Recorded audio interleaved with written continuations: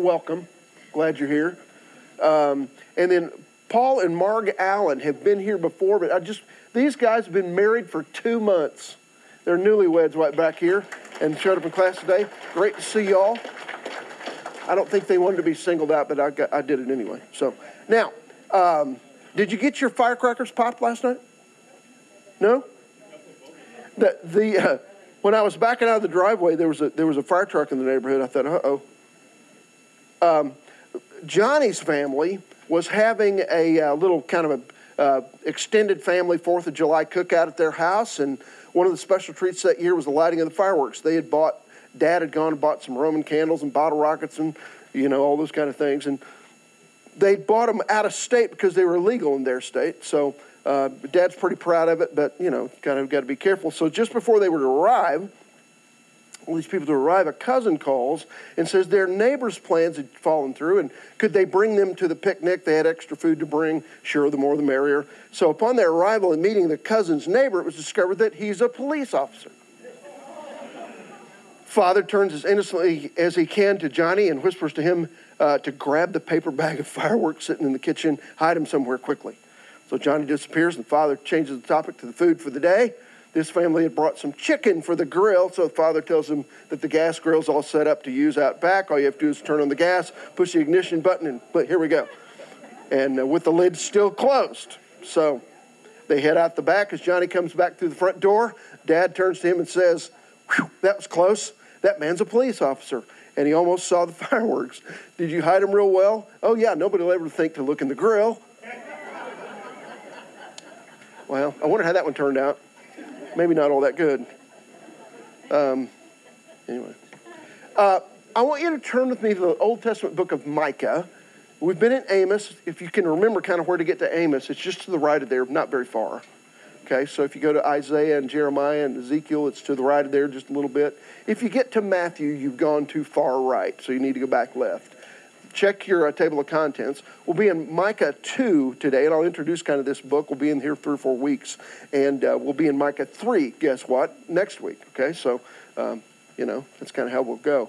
Now, my question is, as we get started, are you more of a cheerleader or a coach?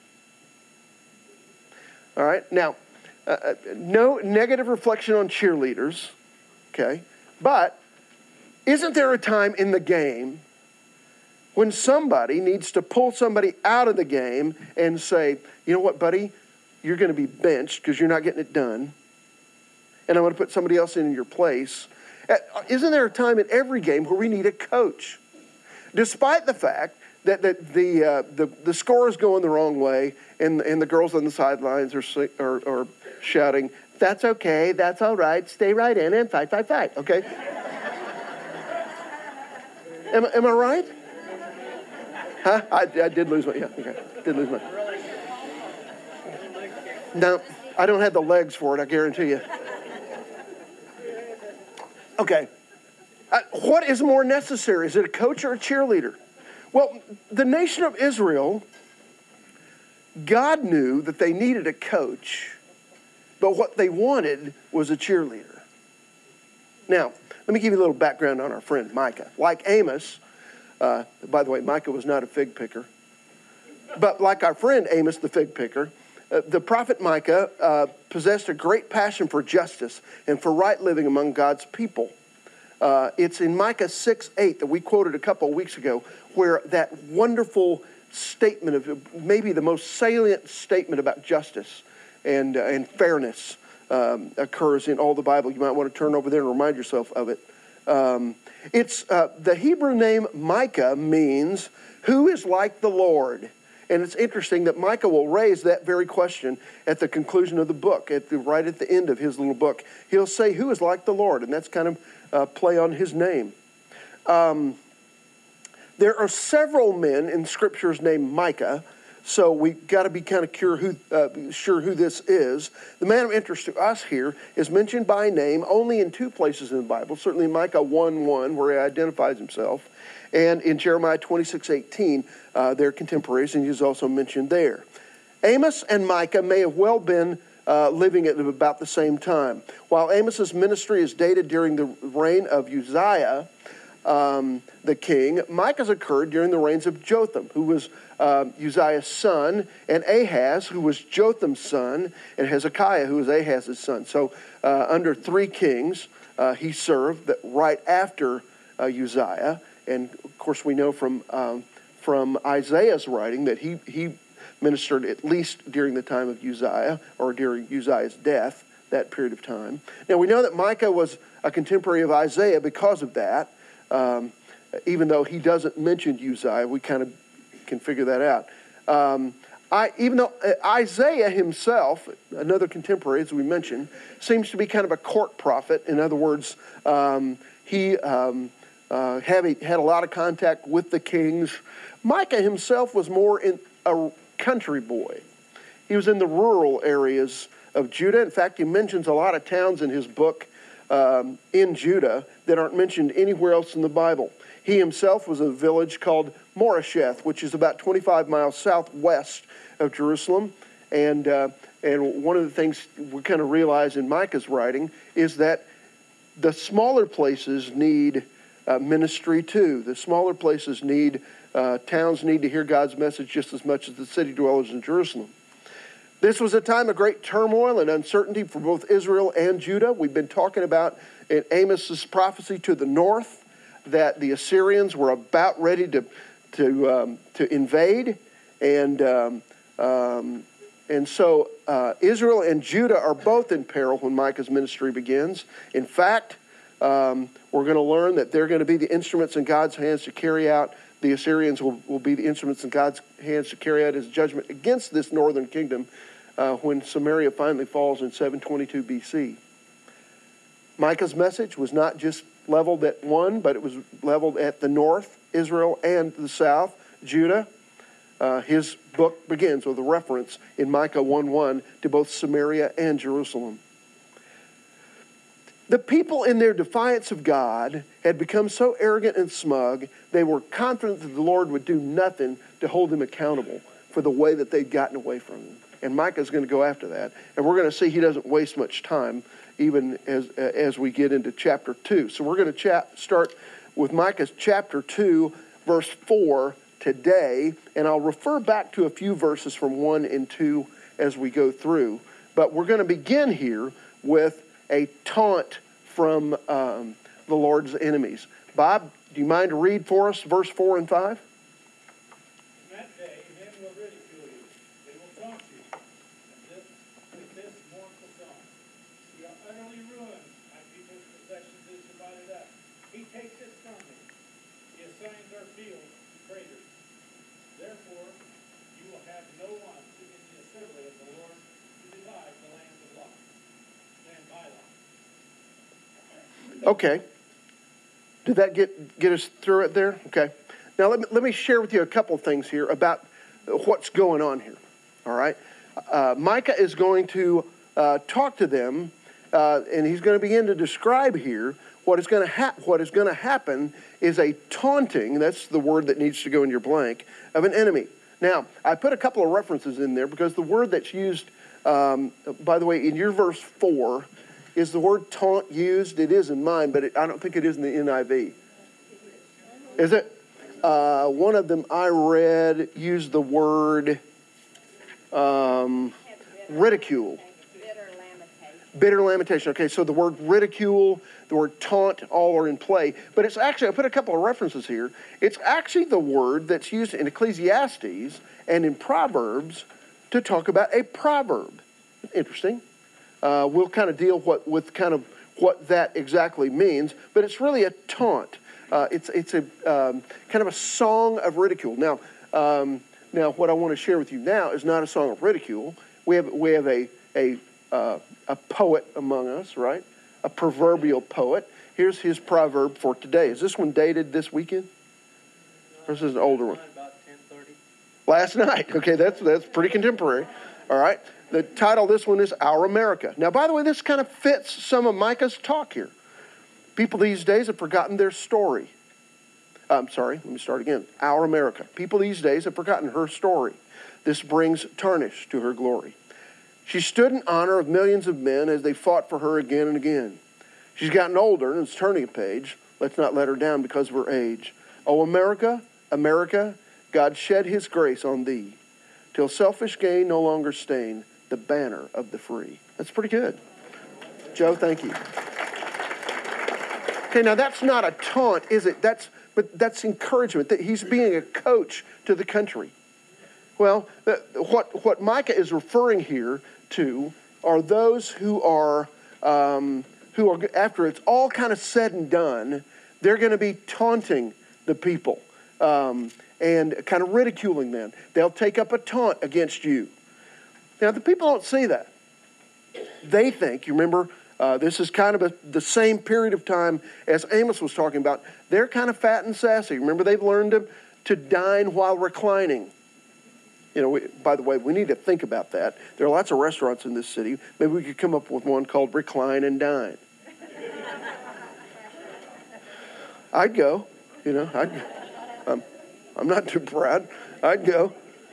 But the idea here is that there's a taunt that's going to come. Now, in verse 5, what we're going to call these people are enemies of the truth that Micah's addressing here.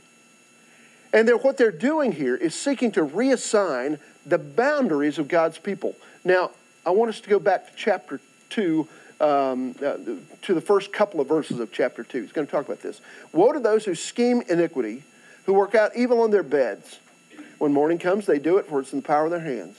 They covet fields and then seize them, and houses and take them away. They rob a man in his house and a man in his inheritance. Now, what you've got to recognize is that much of this territory has been the property of certain tribes and certain families within certain tribes from way back in Joshua's day when the boundaries were set by God himself.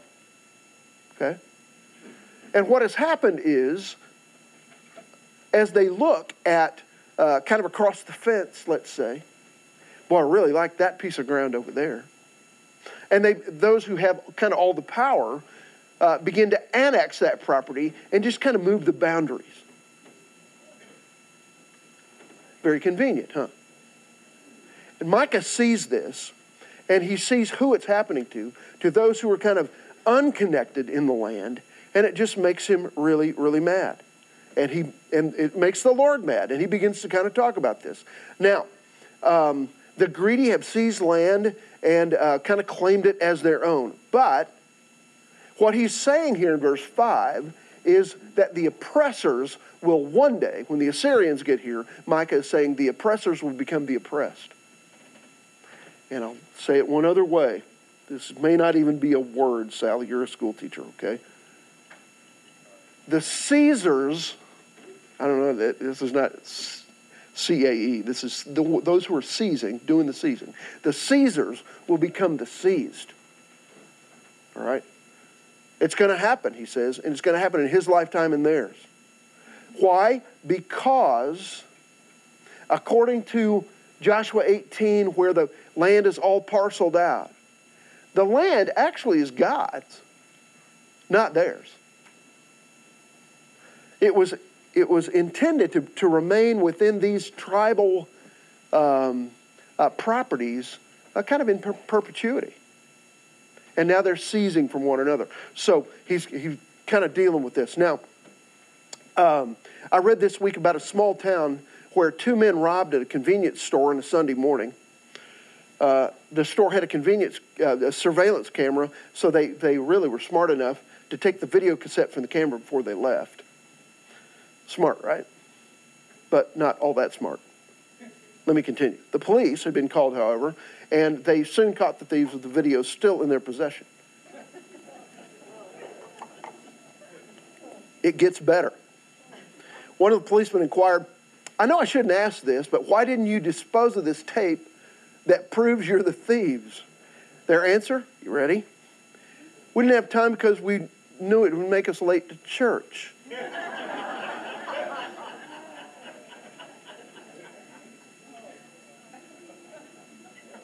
What's wrong with that story? All kinds of things is wrong with that, right? What's wrong with this attitude? And I'm going to get really stinky here, so just forgive me for the next 1 minute. What's wrong with the attitude that says, I need you to sign over your Social Security check to me so that I can get not a plane, but a bigger plane. Read about it. It's in the news right now. Okay. What's wrong with that? Well, there's all kinds of things wrong with that, isn't there? And the issue is it not that we might claim one thing, but we're acting in direct opposition to our identification as those who follow Christ. In their case, as those who were God's holy people. And it kind of turns God's stomach, and it turns Micah's stomach, and he begins to preach about it. Now, we want to look here. I'm going to ask Bob to read for us a little bit. We're going to read on here. Bob, if you don't mind to pick up in verse 6. We're going to read on here a little bit, but I think it's really interesting what their reaction to Micah's preaching is, okay? Now, I want us to catch this.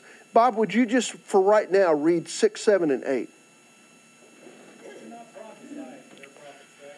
Do not prophesy about these things. Disgrace will not overtake them. Should it be said, O house of Jacob, is the Spirit of the Lord angry? Does he do such things? Do not my words be good to him whose ways are upright? Lately my people have risen up like an enemy. You strip off the rich road for those who pass by without a care, like men returning from battle. Okay. 6 and 7, we're going to camp out in just for a few minutes, okay? Verse 6 and verse 7, just for a few minutes. Can I get somebody to go back to Amos 7:16? So we're going to go back a couple of books to your left. Amos 7:16. I think that's what I wrote. Yeah, 7:16, okay? And somebody else, if you would, go a little further back to the left to Jeremiah 26, and I want us to read about Jeremiah's story in Jeremiah 26, verse 7 through 11. Somebody get that one? Eileen? Great. Okay. Now, here's the problem. Okay. This is not only from their day, but it's really blatant here. Okay. The problem is the people in the pew are trying to tell the preacher what not to preach. Am I reading this right? I think I am. The people in the pew are saying, no, don't preach that. And it's interesting, the word they use for prophecy here, which is the word for preaching in the Old Testament, and really kind of in the New Testament, okay? The word prophecy is not the typical word used for prophecy in a good sense. The word prophecy here is the word for, Skip, you'll like this one. You ready? A steady dripping. Drip, drip, drip. It's a word of derision. It's, you remember, what is it in the Proverbs, I think, where Solomon talks about a contentious woman being like a steady dripping of a faucet? Okay? The issue is those who are sitting in the pew are saying, your words to us are like the dripping of a tap. Stop it, they're saying. Now, Micah's not by himself in this. Amos got the same reaction. Amos 7:16. Cindy, you got that?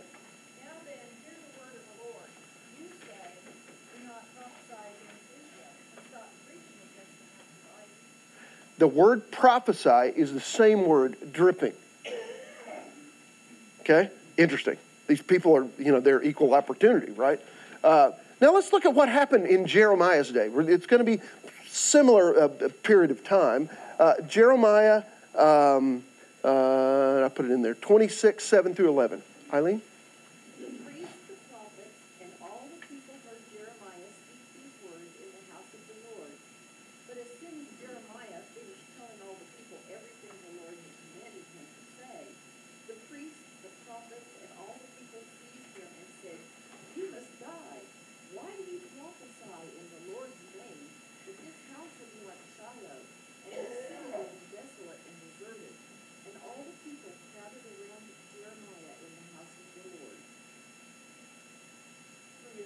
To 11. When the officials of Judah heard about these things, they went up from the royal palace to the house of the Lord, and took their places at the entrance of the new gate of the Lord's house. Then the priests and the prophets said to the officials and all the people, this man should be sentenced to death because he has prophesied against this city. You have heard it with your own ears. Now, the same word that's used to describe Micah's preaching and Amos's preaching is used to describe Jeremiah's preaching, a dripping. They just don't like it. And they're hating it enough, they want to put him to death. By the way, you read the story of Jeremiah, it's quite a story of all the things he got into at the hands of, quote, God's people, end quote. Now, what we've got to deal with here is the calling of a preacher to be a watchman on the wall, warning the people of what's to come. And yet, there's a desire here to say, would you just shut up? And what's the result? They didn't heed the warning, and it had a disastrous result. Now, a talk show host was heard recently saying in a survey that 80% of Americans think that the country is going downhill morally. Okay, I don't find any trouble believing that. But it's interesting that this same talk show host said that means that 20% think that morals are improving. Okay? Now, what you and I've got to kind of deal with is how do that 20% define morality? If governments pass laws like this last week or so, then that indicates that people are becoming more tolerant, right? Abandoning the narrow-minded views of the past. Therefore, the moral levels are improving, right? So, to that segment of the population, allowing abortion on demand, etc., means we're forsaking previous intolerance and becoming more moral, right? We dare not mistake God's patience here as tolerance. I'm glad he's patient. We dare not interpret God's patience as approval of immorality. Isaiah himself said it this way in chapter 5. Woe to those who call evil good and good evil. We got to be really, really careful of that, especially in our day when things just seem to be dropping the wrong way. Now, I'm going to be honest with you. I'm having to deal with this in my own life where I need to be more aware, more versed in these things, and maybe a little more tolerant. But I want to have the tolerance and the patience that God has, not something that he never intended. So, I want to be unlike Micah's audience here. Now, look at the first part of verse 7 that Bob read for us a little bit ago. The first part of it, there's a rhetorical question being asked. It is being said, O house of Jacob, is the Spirit of the Lord impatient? Are these his doings? Okay, now, the idea here is that the people are using, and Micah's quoting, this rhetorical question to deal with, they're saying, isn't God tolerant? Isn't he patient? Well, the answer to that is obviously yes, but doesn't there come a time Micah's dealing with? So if you look at the second half of the verse, he asks his own rhetorical question. You could argue that the Lord asked his own rhetorical question in the second part of verse 7. Do not my words do good to the one walking uprightly? Do you see how that question is a rhetorical question? God is saying to them, to the person who walks uprightly, I will do good things. I will do to the people who walk uprightly. I will respond uprightly. Now, and I began to think about a little bit this week what he means there. And by the way, what goes in the blank for verse 7, those on the wrong side of this issue in Micah's day think that a more tolerant view of God is needed. Now, by the way, this is a very contemporary statement. I'm not even going to comment on it further. A very contemporary statement that a more tolerant view of God is needed. I'll let you reach your own conclusions on that in your own reading and prayer and work. But what we've got to deal with here, I think, is what is meant by, and I began to think about, if God responds with good to those who are walking uprightly, what does that word uprightly mean? What do you think?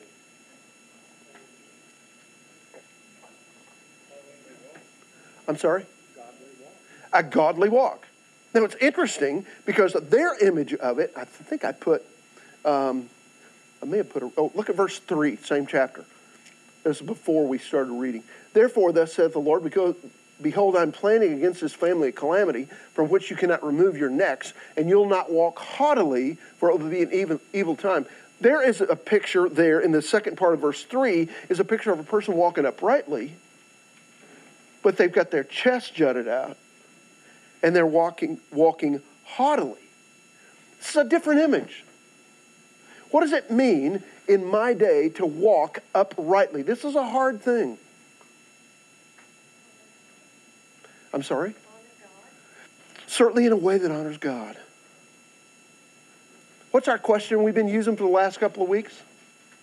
Lord, break my heart for what breaks yours. It's one of the ways I can walk uprightly. Cindy?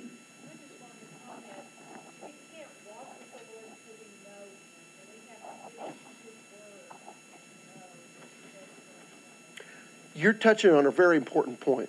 How can I know what God values if I don't read his book? How can I know how Jesus walked if I don't look at his story and deal with his teachings so that I can walk like him?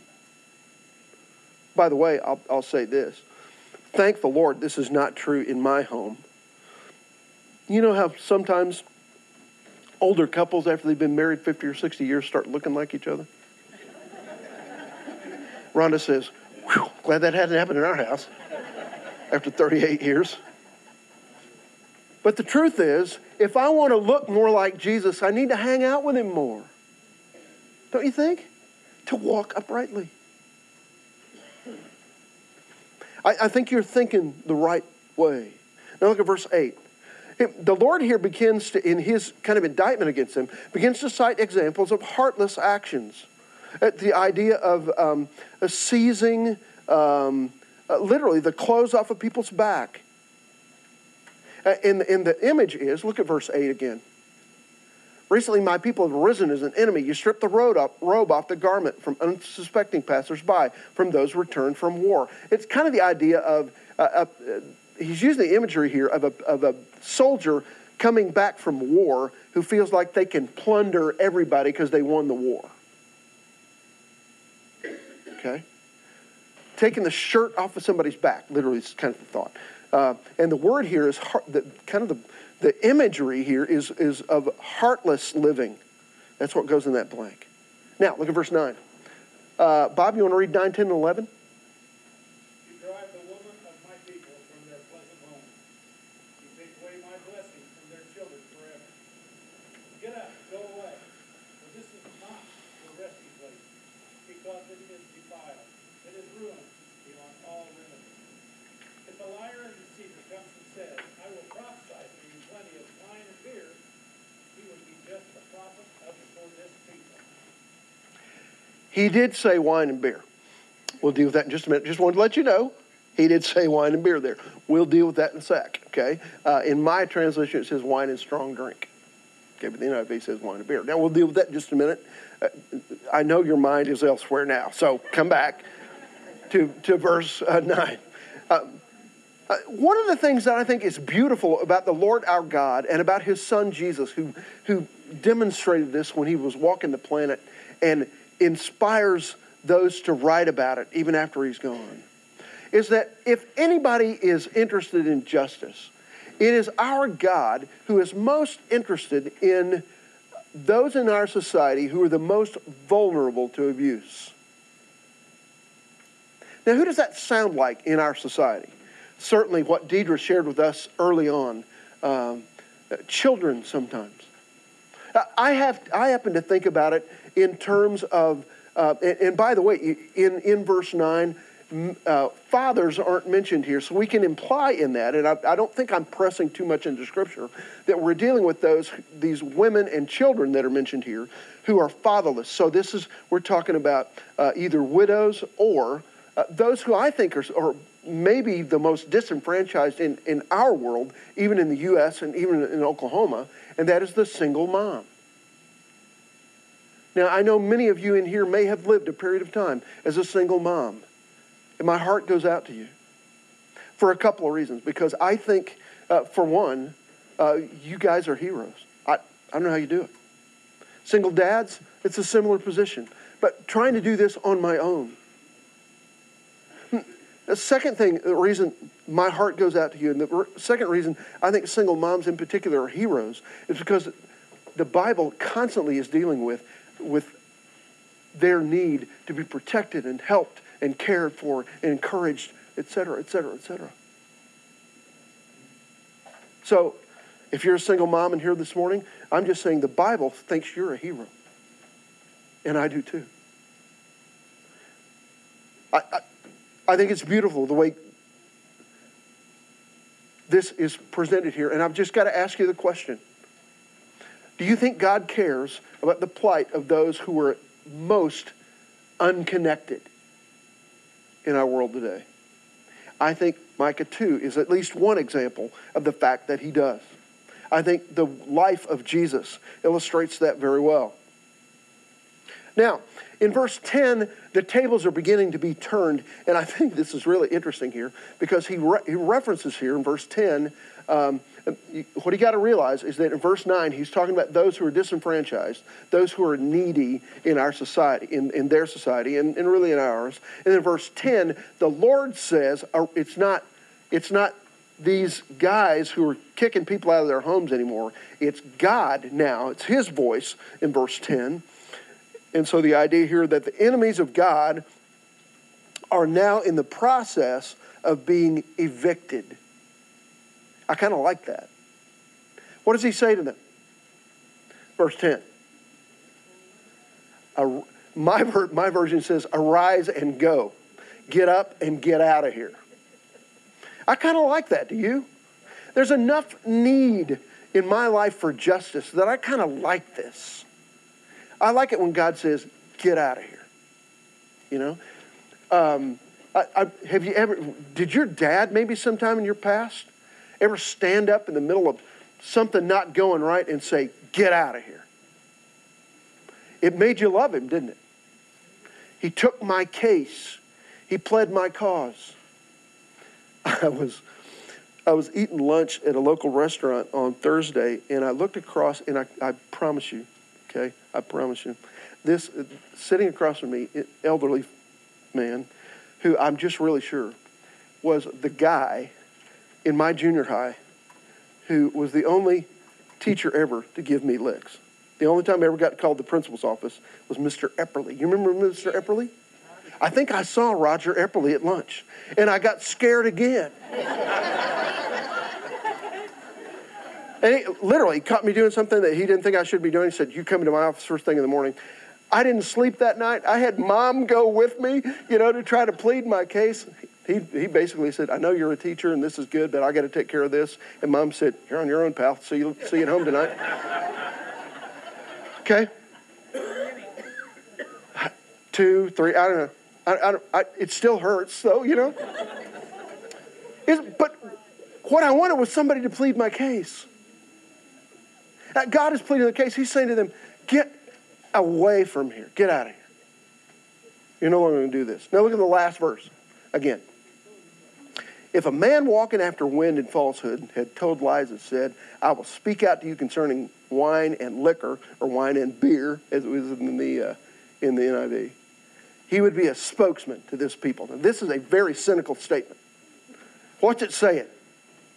You need to write the word, the final verse uses cynicism or satire. What do you think it means?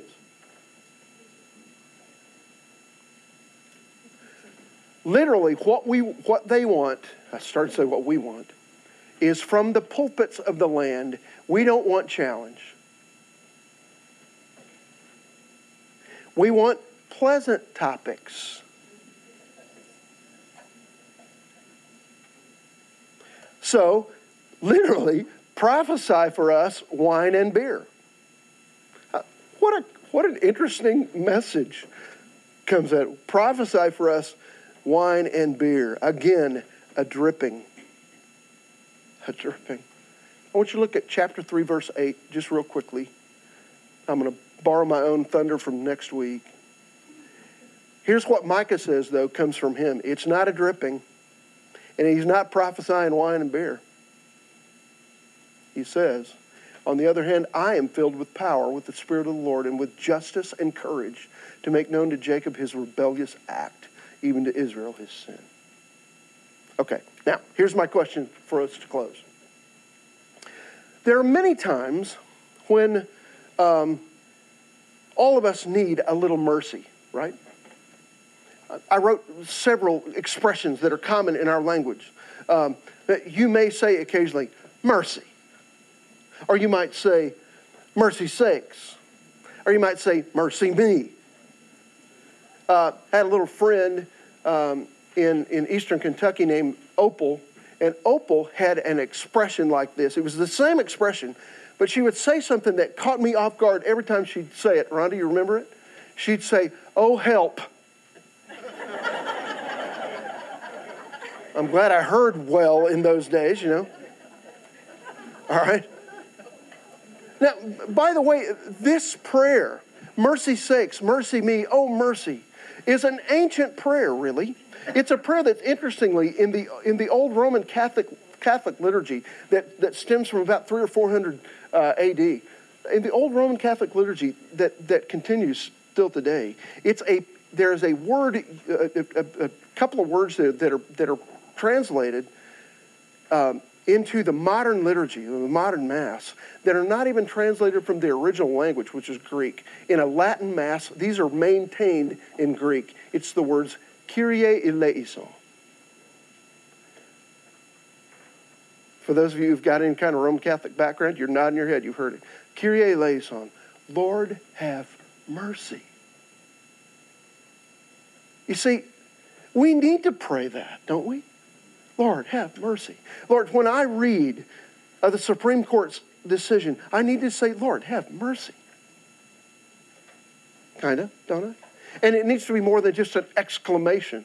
It needs to be a prayer. But here's the issue. In Luke 18, Jesus talks about the tax collector who prays that prayer. Lord, have mercy on me, a sinner. In Matthew 18, he talks about the unforgiving servant who, though he wanted mercy, wasn't willing to give it. And so I've got to ask myself in the context of this issue of justice, there are times when all of us need a little mercy. But here's my question. When is the last time you extended some to someone else? I think that's how I can begin to walk uprightly in my day, at least in this context. Is there someone in your world that really is far overdue for a little bit of mercy? To give them the benefit of the doubt. To give them a break. Would you kind of deal with that as we kind of go on with this? I'm going to try to continually flesh out this idea of justice in our world. But the way I'm fleshing this particular message out is asking myself, who in my life do I need to deal a little mercy to? Only you can answer that. And if you can't answer it, maybe during this service today, ask the Holy Spirit to tell you. I guarantee you He will. Okay, we'll be in Micah 3 next week. Look forward to meeting you there.